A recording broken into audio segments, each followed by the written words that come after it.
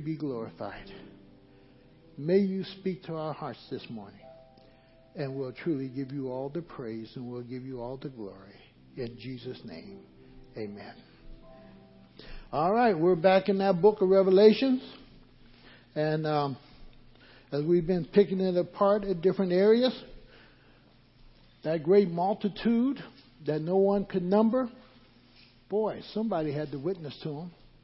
That 144,000 that is there, somebody had to witness to them, share truth. The Lord says that He will always provide him a remnant, or He'll always provide Himself with a witness. Understand that principle. God is never without a witness. God will always have a witness. In the worst of times, remember what I shared with you last week? Boy, when we look at the book of Revelation, we're looking at one of the greatest revivals that will ever take place. One of the greatest revivals that will ever take place. Because there's a multitude of people that are saved that cannot be numbered, he said.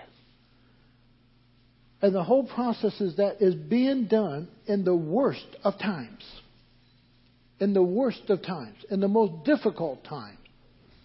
But God is going to be the one who's going to somewhat really spearhead this. And He's going to use two of His witnesses. And if I can somewhat just paint a little picture with the Antichrist here now. And we talked about Babylon and what it meant. And went back and looked at Babylon and some of its worship and its idol gods and so forth. We look at Nimrod, who means rebellion. So we know that rebellion is there. Everything is against God. But yet in the worst of times, God glorifies Himself. God is still saving. God is still delivering. God is still doing. Now, either the church is in the weakest state it could ever be, or like some would propose, the church is gone, but there's some religious activity going on, something's going on. Because where we pick up in this chapter 11 is in the temple. So some religious thing is going on. Now, there are things about this, sometimes when I read commentaries or read other things on it, when it just wants to sell it with the Jews and Jews only and just point to the Jews. Well, when you read in that chapter, the God is talking about other nations too. And tribes and languages. And He uses the word Gentile in that same verse with the temple and so forth. So it's not just about Jews. Though, as we mentioned earlier, Jerusalem is the center of the world. And everything is taking place around where? Jerusalem. And we're still looking at Jerusalem today, aren't we? Because everything's taking place around what? Jerusalem. And what we want to understand is this. That even in Jerusalem, even in the worst of time, God is going to raise up two individuals that are going to be His witnesses. God provides, and if you're a witness of the mighty works of God, and if you give testimony to the mighty works of God, God will do the same thing. He will empower. He provides and He empowers His witnesses that they might truly glorify Him. He does it. So when we pick up in that chapter 11, it says, I was given, and He's talking to John, and John says, I was given a rod. I was given a reed like a measuring rod, and was told, go and measure the temple of God and the altars and count the worshipers there. Now He gives us a little picture there about, now that's the earthly temple. But drop all the way at the end of the chapter with me. And He says in that verse 19, then God's temple in heaven. So in one way He's going to show us two temples very quickly in this chapter. This was happening on earth. This is the one in heaven. And understand, the one on earth, yes, the Antichrist will sit in there glorifying himself, making himself to be something, but that's okay because he's not sitting in the real seat. The real throne is where? In heaven. Only one sits in that throne, the Lord Jesus Christ. Hey. And he gives us a picture, but hear what he's doing now. Whether this is the first 3.5 years or going towards the second 3.5 years, something's taking place. Remember the covenant in Daniel that the Jews would make with the Antichrist? And they have built their temple now under the authority and the watchful eyes of the Antichrist. In that agreement and the whole process, that they are now in it worshiping. And the Lord says to John, measure it. Oftentimes when we think of the word measuring, we're thinking 1 foot, 2 foot, 3 inches, 4 inches. We're not looking at the quality of something. We're not looking to see if it really qualifies or if it meets the standard. And here I think what God is talking about in that verse 1, does it meet the standard? I need a 2x4 in that home. I need an 8-foot 2x4. I don't need a 4-foot. I don't need a 6-foot. I don't need a 7-foot. I don't need a 7'10". I need an 8-foot.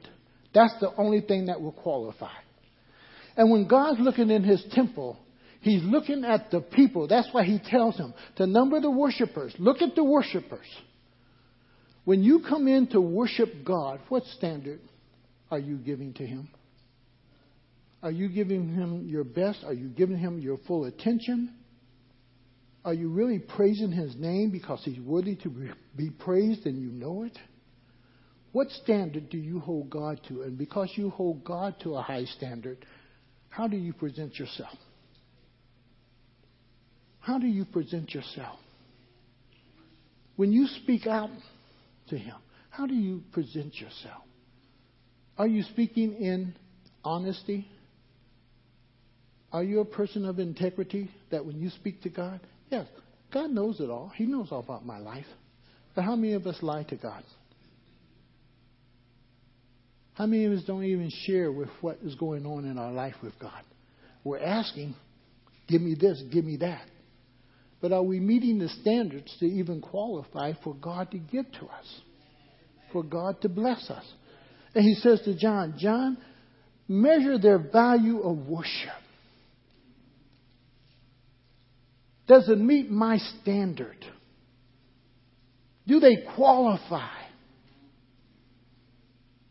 Boy, wouldn't it be something if God just stood at that door and everything that didn't qualify, he would just reject it from coming in?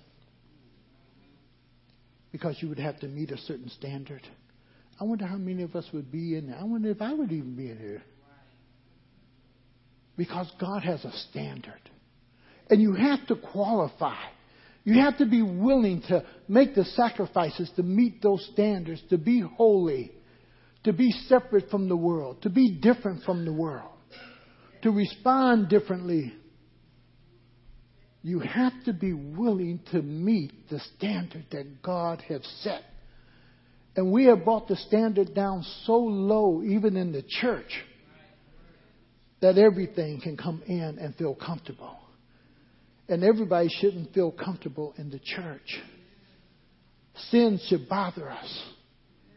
My conscience should bother us. Something should happen. Yes, everybody's welcome to the church. Everybody shouldn't feel comfortable in the church.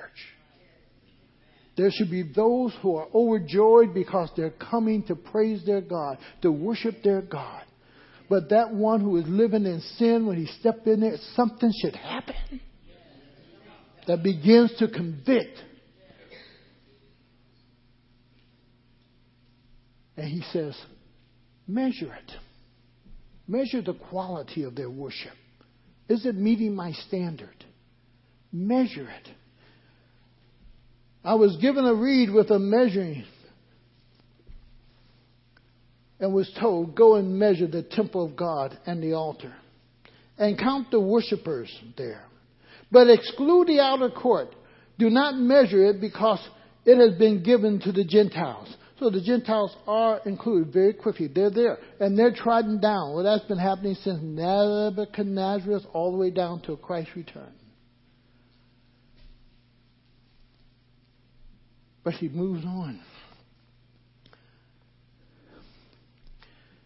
Because John is giving this to measure. And then God is going to do something. You get into that verse 2 with me. He says, do not measure it because it has been given to the Gentiles, the outer court. That is going to be trodden down. The Gentiles will be destroyed. When you get in verse 3, he says, and I will give power to my 2 witnesses.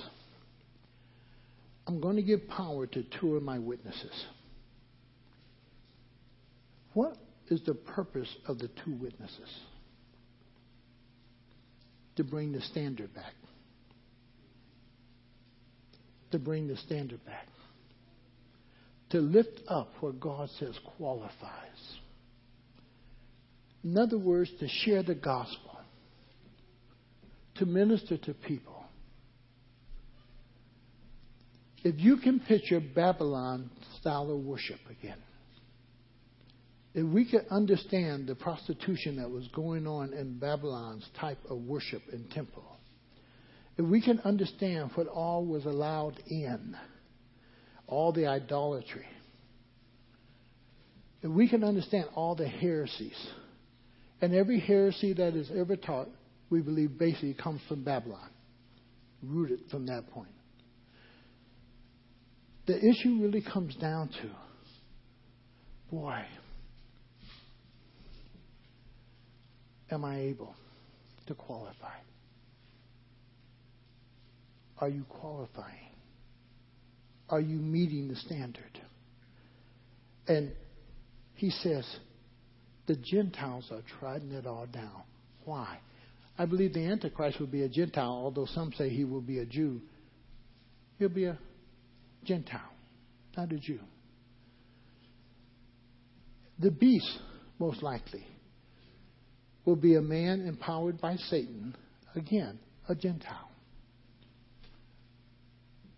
It never tells us that the Jews will trot it down, but always in the sense of the Gentiles will be the ones trodden down. What is the measure that God is looking for in that worship? Go to John chapter 4. John 4 and verse 23. First off, what God is really looking for is true worshipers. And he brings us to this place. And he says, yet a time is coming and has now come when the true worshipers, the what? Now understand something. Anybody, anything can worship. But it's the quality of worship. And it's really knowing who you are worshiping. The more you know him, the more you're going to lift him up. And it's less about you. The more you know him, the more your prayer life changed to praise him and worship him. And less about you doing what? Asking about you and your earthly needs. It begins to change as you really draw nigh unto him. And as you really worship the Lord and you yourself dive in, there's something that takes place in your life, in your mind, in your heart that no one else can ever change. But as you begin to worship God, have you ever been in your basement, in your bathroom, anywhere, just worshiping the Lord? And you get your own little dance on? You sing your own little song? And somehow the tears start coming down? It allows a relationship of worshiping and valuing him. That you truly do value him. And he says he's looking for those who will worship him Boy, in spirit and what? In truth. In spirit and in truth.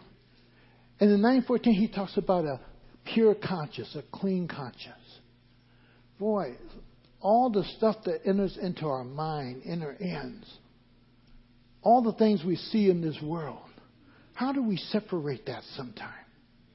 We get caught up with even going to the supermarket and looking at the magazine. Sometimes you just got to just walk straight on through. Because once it's in here, it's there. And Christ says with a clean conscience. Not so much the outer garment, but the clean conscience. But while I'm on it, I might as well hit it. Roger, many of you know, moved to Denver.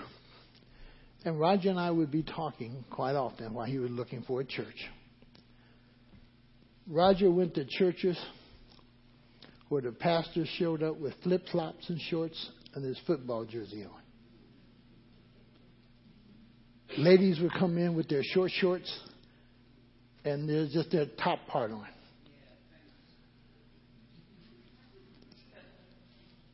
And even when I look at TV today, just a shirt, that. It's the time in which we're living in, and I understand we're trying to make everything somewhat neutral to the time we're living in.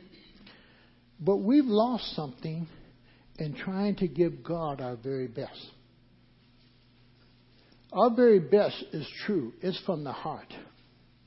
God doesn't look at our outer appearance. But I can remember my grandpa Ingo. My grandpa Ingo went to church. I don't know how many of you know what bib overalls are. He went to church with his bib overalls. And he would put his white shirt on with his bib overalls. And those are the overalls he worked in, but Grandma always made sure that they were washed, clean. And also had that crease. Had to have that crease. See? And that white shirt. But that's the best he could do. And then we got to a point, boy, we try to outdress everybody going to church. We got the big hats, 3-piece suits. We got everything. And it seems like now we're going just the other way again. Hey, we're going the other way. True, God doesn't look at our dress. He looks at what? Our heart. You know. But oftentimes, IBM discovered something. When they allowed them to wear just their jeans and any shirt, they did not get the type of work that they were demanding. But when they told the employees they could not come any longer in their jeans or just slacks, but back to the suits and dressing up, their work picked up. The production of their work. Liberty University, they came with one good rule. And I like that they instilled it in my children. You dress professionally, you'll act professionally. And they put that in there. You know. The whole process, we keep lowering the standard of God down into church that we can come any kind of way. And when we come dressed any kind of way, we come with lives any kind of way. With no intention of changing, with no desire to improve, with no desire to step up to a higher plane. Man. Now, I'm not talking about anyone per se. But it's the day in which we're living that we are seeing a standard of God constantly going which way. Yeah.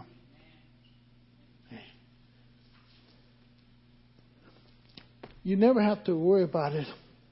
Go over to Psalm 51:2. Because, again, stand with that standard. Because when we come in, hopefully you've already prayed, Lord, cleanse me. Cleanse me. One of the things when we meet up in the office up there with the praise team and anyone else, our prayer is that, Lord, that you would cleanse us, that you will forgive us of our sins before we ever come down here. And that, Lord, you equip us to minister to those who we're going to minister to. And that becomes our prayer up in the office, that we can have some effect down here. And in Psalms 51:2, he says, let me get there. Wash away all my iniquities. When you come in, do you come in clean? Do you come in praying, Lord, wash away all my iniquities? See, the priest, he had to wash himself before he could go into the Holy of Holies. Sometimes we laugh at the traditions of the Catholic Church, but the Catholic Church, the moment you come in that door, has this little dip of water where you take your hand, put it in the water, boop, boop, boop. And what that water represents is washing you before you step into the sanctuary, into the presence of God. It is washing you from the things of this world.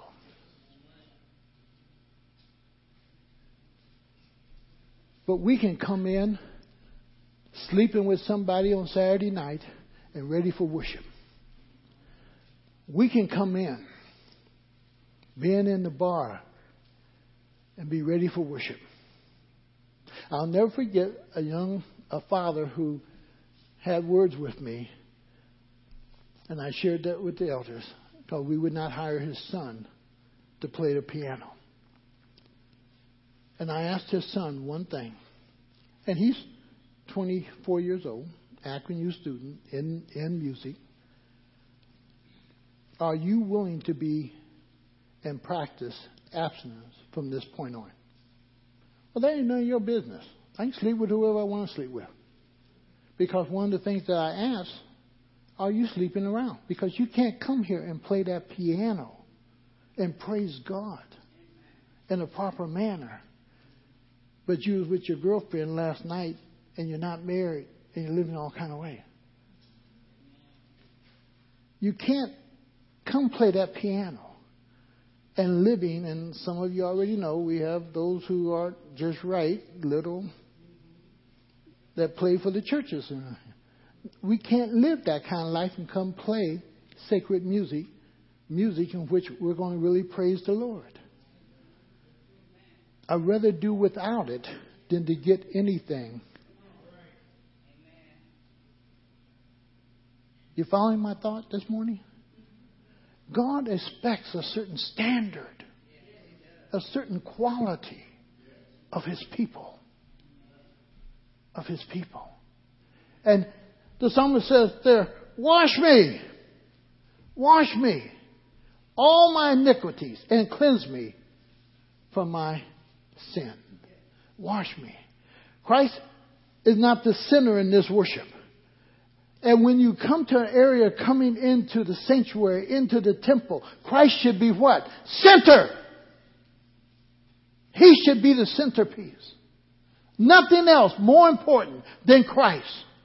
It's not the pastor, it's not elders, deacons, it's not this group or that group. The most important thing in the church of the living God is the gospel of our Lord and Savior Jesus Christ, and that He is being glorified. That's the main thing. That's the main thing. And that's what we got to get back to. We can't lose that. We got to really home in on that. That is Christ-centered. And everything that happens in the church is Christ-centered. It has its purpose around Christ and glorifying Christ. It's the gospel message that has to be delivered. Not a message that just tickle our ears. Not a message about this or about that. And in our community, boy, we'll send stuff around. And I was sharing something with Pastor Travis this morning that another pastor gave me about what happened down in Carolina, the shooting of the 9. And I told him, you got to make a choice sometime. You got to put that stuff off, because that kind of stuff sometime will take center stage. And when it comes to the church, Jesus Christ always has to be center stage. There are injustices that are going to take place, but we have not been called to preach that. That's not saying we're not concerned about it. That does not mean we don't stand up for justice. That doesn't mean that we're going to just close our eyes to it. But that's not the central focus of the church. And we can lose sight if we get on that bandwagon and not stay on this one. Amen? It's the wrong style of worship that's taking place. Now, there's many different styles of worship. But sometimes, boy, when Elaine and I are watching TV, we ask ourselves, what are the folks doing? Who are they really glorifying? And the whole process is that you want to be able to glorify the Lord. What is decency today? What is that? To do everything in a manner that glorifies Him. God's authority was given to these two. And He gives it for a purpose. And you have to understand, God has given you authority. If you are one who witnessed for the Lord, God has given you the authority to do so, but He also empowers you to do it. When we look at the next couple of verses, 4 through 5, He says, these are 2 olive trees and the 2 lampstands that stand before the Lord of the earth. If anyone tries to harm them, fire comes from their mouths and devours their enemies. This is how anyone who wants to harm them must die. Must die. Boy, I tell you, if God gave me some fire out of my mouth, we'd clean up a whole lot of stuff. Yeah. But God empowers them for their protection. Because when you seriously stand up to be a witness for the Lord Jesus Christ, somebody's going to try to knock you down. You need to understand that. Somebody's going to try to knock you down. Somebody's going to hit at you. Somebody's going to take a swing at you. Somebody's going to say something about you. Somebody's going to try to slander your name. Somebody's going to try to bring up your past. Somebody's going to do something to silence you. And He says, boy, He gave them power to be able to ward off their enemies. Now, He gave them the fire that can proceed out of their mouth. He gave them power to hold back the rain. He gave them power to turn water into blood.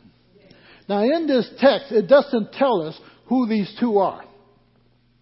It doesn't tell us it's this person or that person.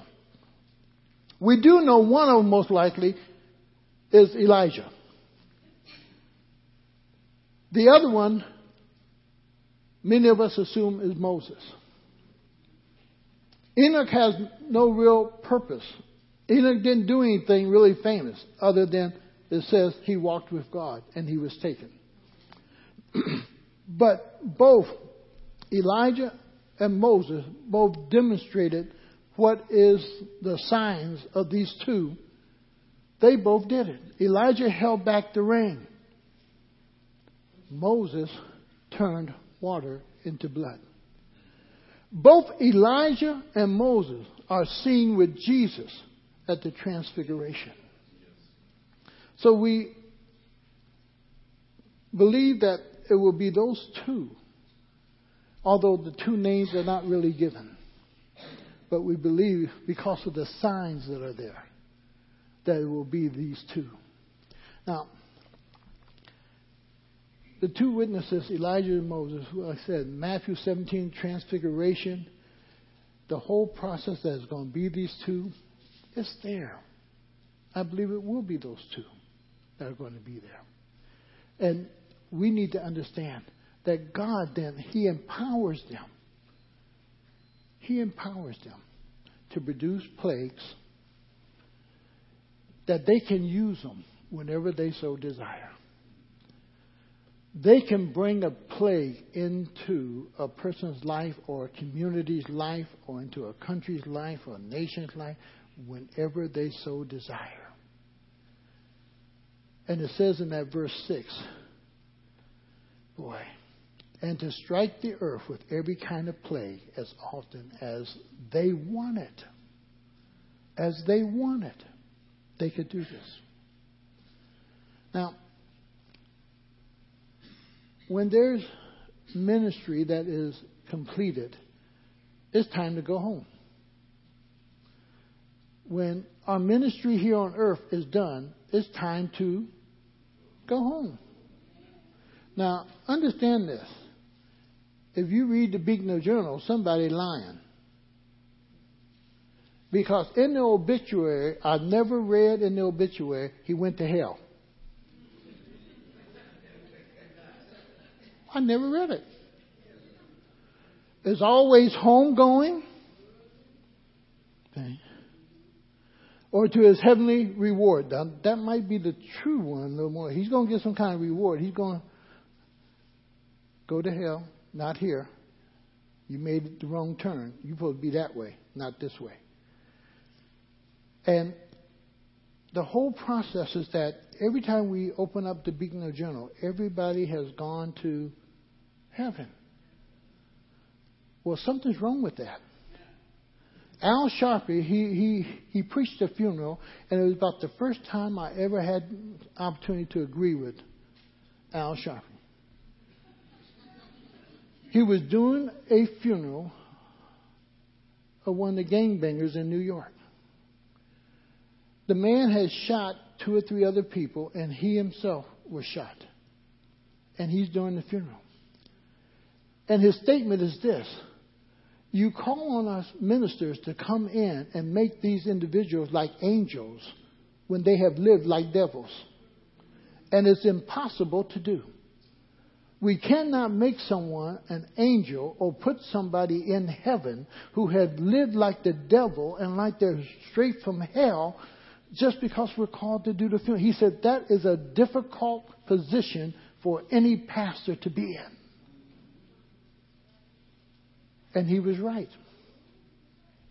You can't take a gangbang. You can't take the young man who shot 4 kids out there in North Akron. You can't take the young man who killed this couple. You can't take the ones who have been shooting around here and somehow bring them in. And all of a sudden make them what? Saved and angels.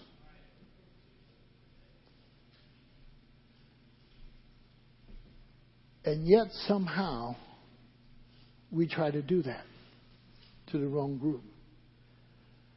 Everybody isn't going to heaven. But when your ministry is over and you truly know the Lord, you're going home. You're going home. So in verses 7 through 10, it tells us, now when they had finished their testimony, the beast that comes up from the abyss will attack them and overpower and kill them. And their bodies will lie in the street of the great city, which is figuratively called Sodom and Egypt, where also their Lord was crucified. For 3.5 days, men from every people, tribe, language, and nation, that's everybody again now,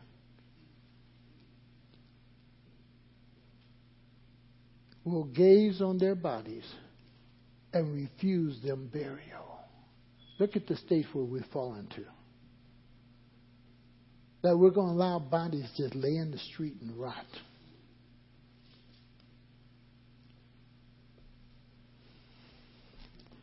Let me assure you of something. God knows your ministry and He knows your time. Go to Psalms 39:4. Let's look at a couple of verses. Psalms 39:4.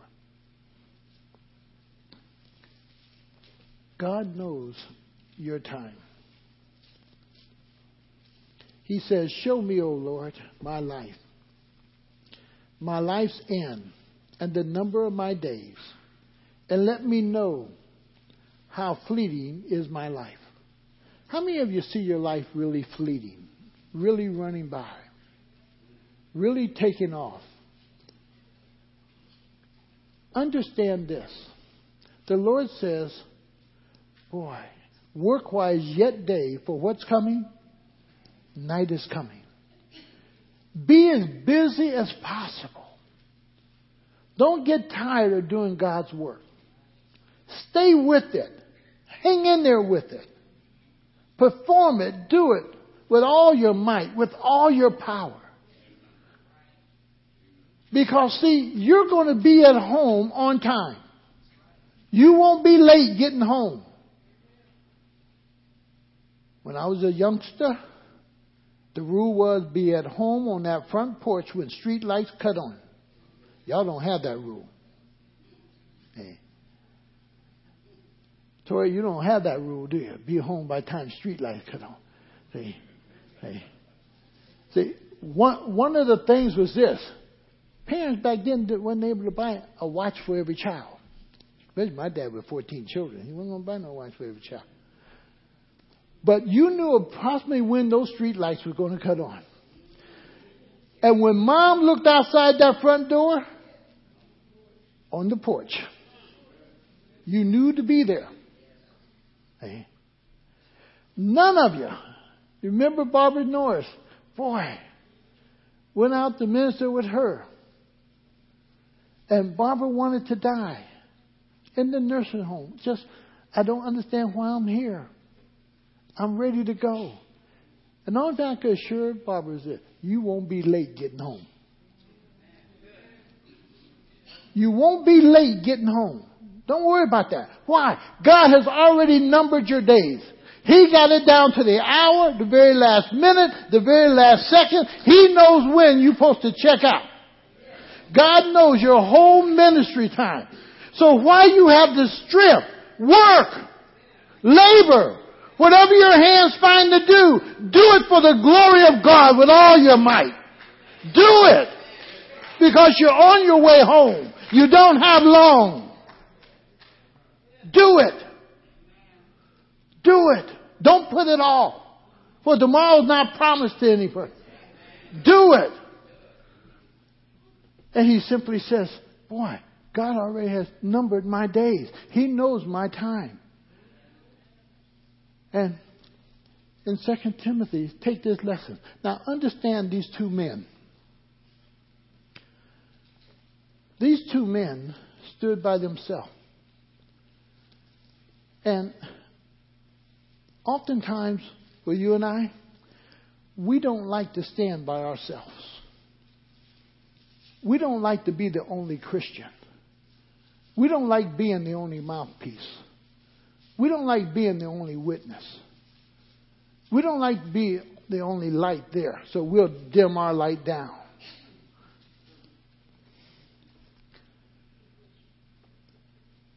Go to 2 Timothy 4:17 with me. And he simply, listen to what Paul says.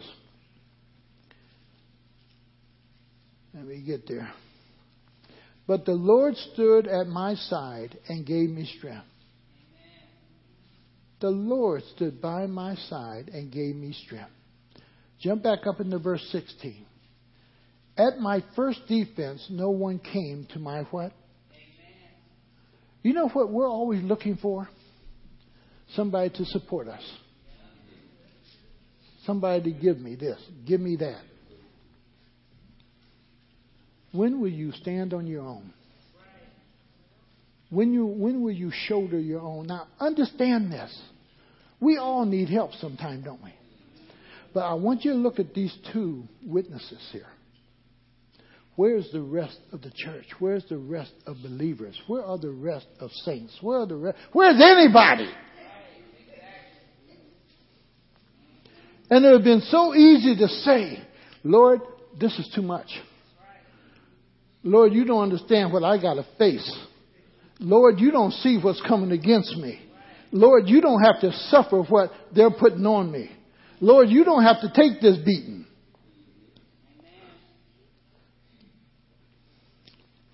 There are times in ministry you stand alone, even when you're the only one in high school standing. You stand alone.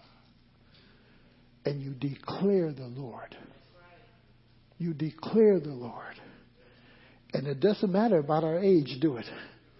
We got to make a decision where I stand for Him.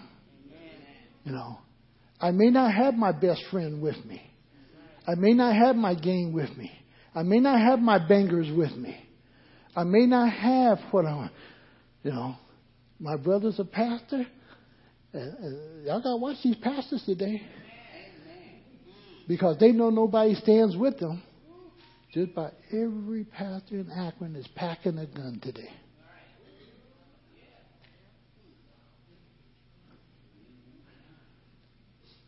And what we've forgotten is this. God is standing with us.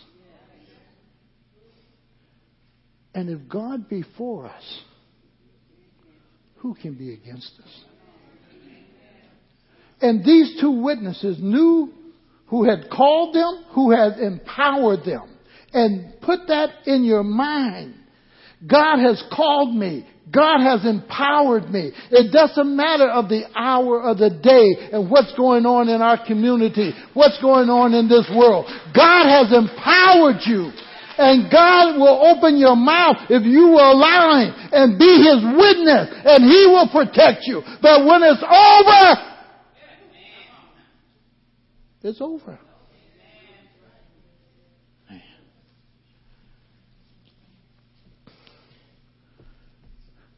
And He simply says,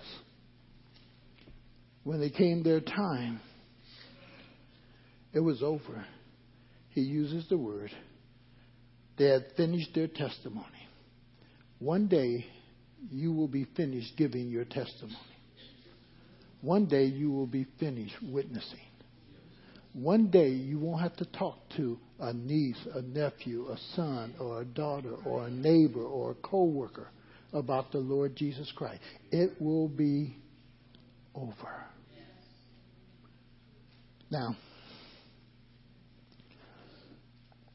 God is the one who interrupts parties. These two witnesses, and it's the same thing that happens to you also. These two witnesses caused problems to those who were in sin. The place of their death is Jerusalem, called Sodom and Egypt. I believe it's called Sodom and some because of the moral issue. Morals are out the door. Morals are gone. But they're in the temple worshiping, but no morals. I believe it also stands for Sodom was against God and constant rebelling. A constant rebelling. And we have that in our churches today. Constant rebelling. Constant fighting against God. Not willing to submit to God. Not willing to submit to the leadership that God even places over us. We're not willing to follow God's word. Or we're willing to come in and jump and shout and sing and praise, but really coming to a place where we submit ourselves under the mighty hand of God. Submit ourselves to His word and believe it and perform it. Submit ourselves to the Holy Spirit that He might order our steps. To submit ourselves to those who are in authority over us. And that can be difficult because a person can misuse authority. But people who understand authority are often under authority. And those who are under authority, under the authority of Jesus Christ, will be held accountable greatly for how they use authority. We should never fear authority because authority is of God. It's what brings order. It's what allows peace. Is authority. Egypt, all of its idols, is mentioned. But I think again it's the captivity of God's people. Holding God's people captive. As Babylon will do. The Babylon temple and that whole process. It will hold God's people with all this false teaching captive. And the people will choose to believe a lie and be held captive.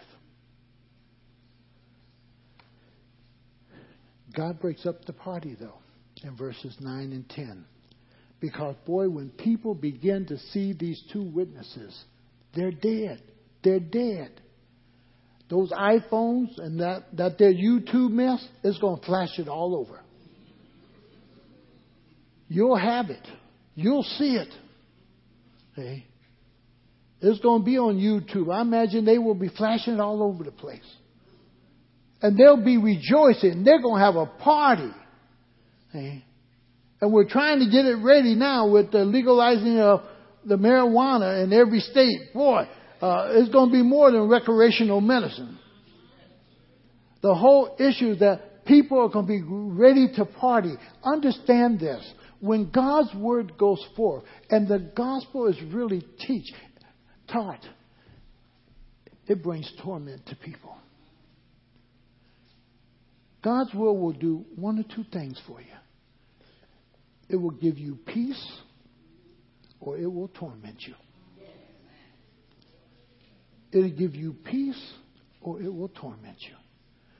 It will cause you to think of your sin. It will cause you to look at your sin. And oftentimes why people don't want to hear God's word or talk God's word, because it's going to be dealing with their what? With their sin. And none of us really want to deal with our sin. We don't want to look honestly at our sin. We don't want to say shacking up is wrong. We don't want to say living is wrong. We don't want to say, oh yeah, you're a father of 7 kids, but not married to any of the mothers. But you got 7 children. We had one guy here, boy, we was congratulating him here at the daycare on his 5th child. He said no. What was he, Lane? 25 children? 22 children.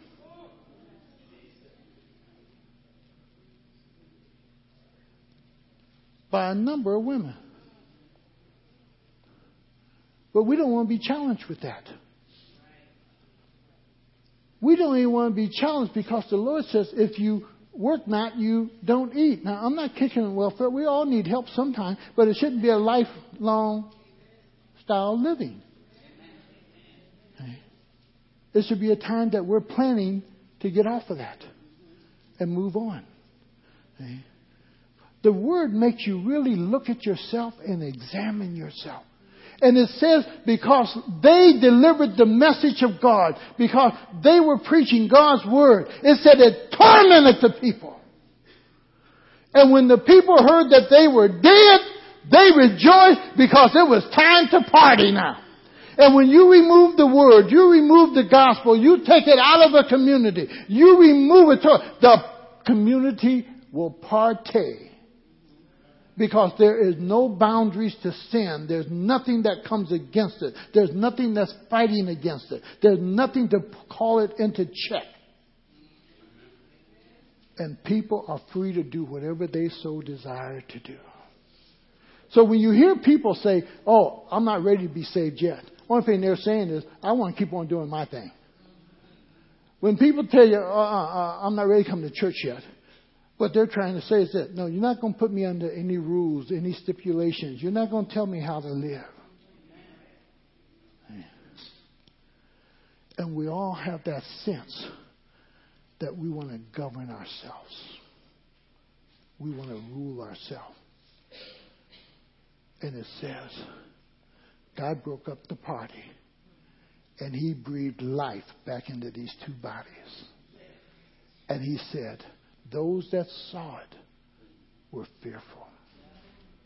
Were fearful. Were fearful.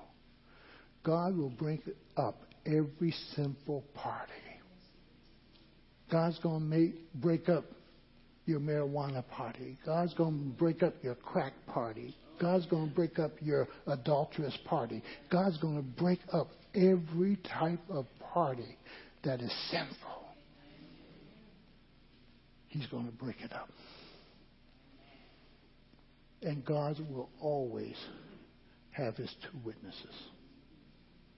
He's always going to have a witness that will glorify His name, share his message, and people will be delivered. So therefore, when you go from chapter 11 and you get over into the other chapters and you hear the 144,000 that are marked, you hear a multitude of people have been saved. Where does that come from? I believe it comes from these two witnesses. Never be ashamed of the gospel of Christ. It is the power of God unto salvation. Never be ashamed of it.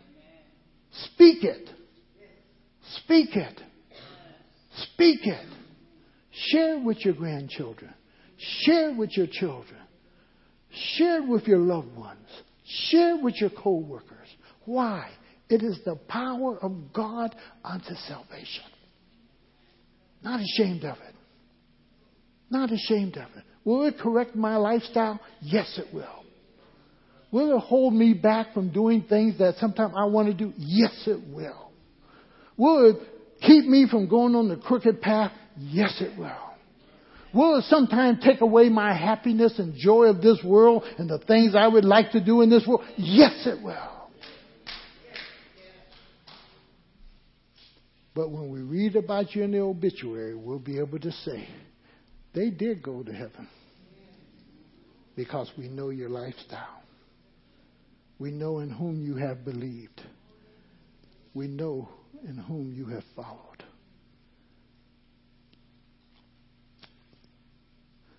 These two witnesses.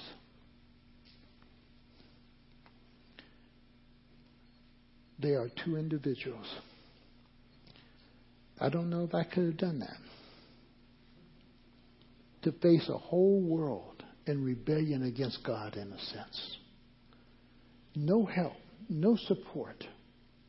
Nobody there for me but God. But when you put but God in there, that makes a world of a difference.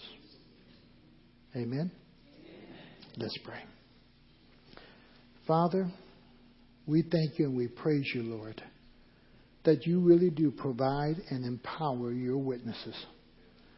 And that, Lord, you equip us, oh God, to be able to protect ourselves from the enemy. And you have equipped it, each and every one of us. We thank you for the armor that you've given us of our Lord and Savior Jesus Christ. We thank you for the helmet of salvation. We thank you, Lord, for the breastplate of righteousness. We thank you for the sword that is your word and the shield of faith. We thank you, Lord, for the armor that you have provided us as we go into warfare in this community and in different places of our lives. That, Lord, you're the one who will always protect us.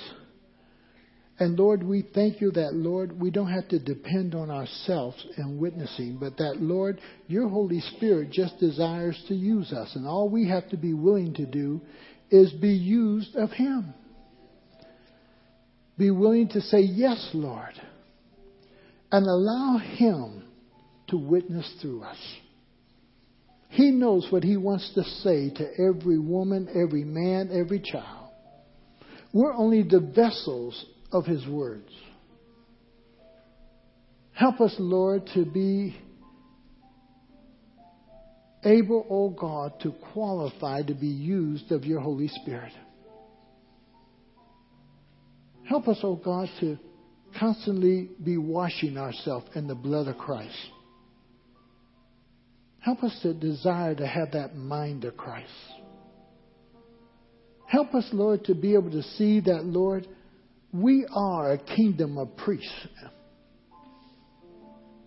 Help us to understand that we're just journeying through this land. And our home really is heaven, not earth. Lord, may you minister to us. And I pray, Father, that you will continue to bless this church. We pray for Pastor Travis's house, that all that is needed will be provided. Because, Lord, we believe that you're more than able.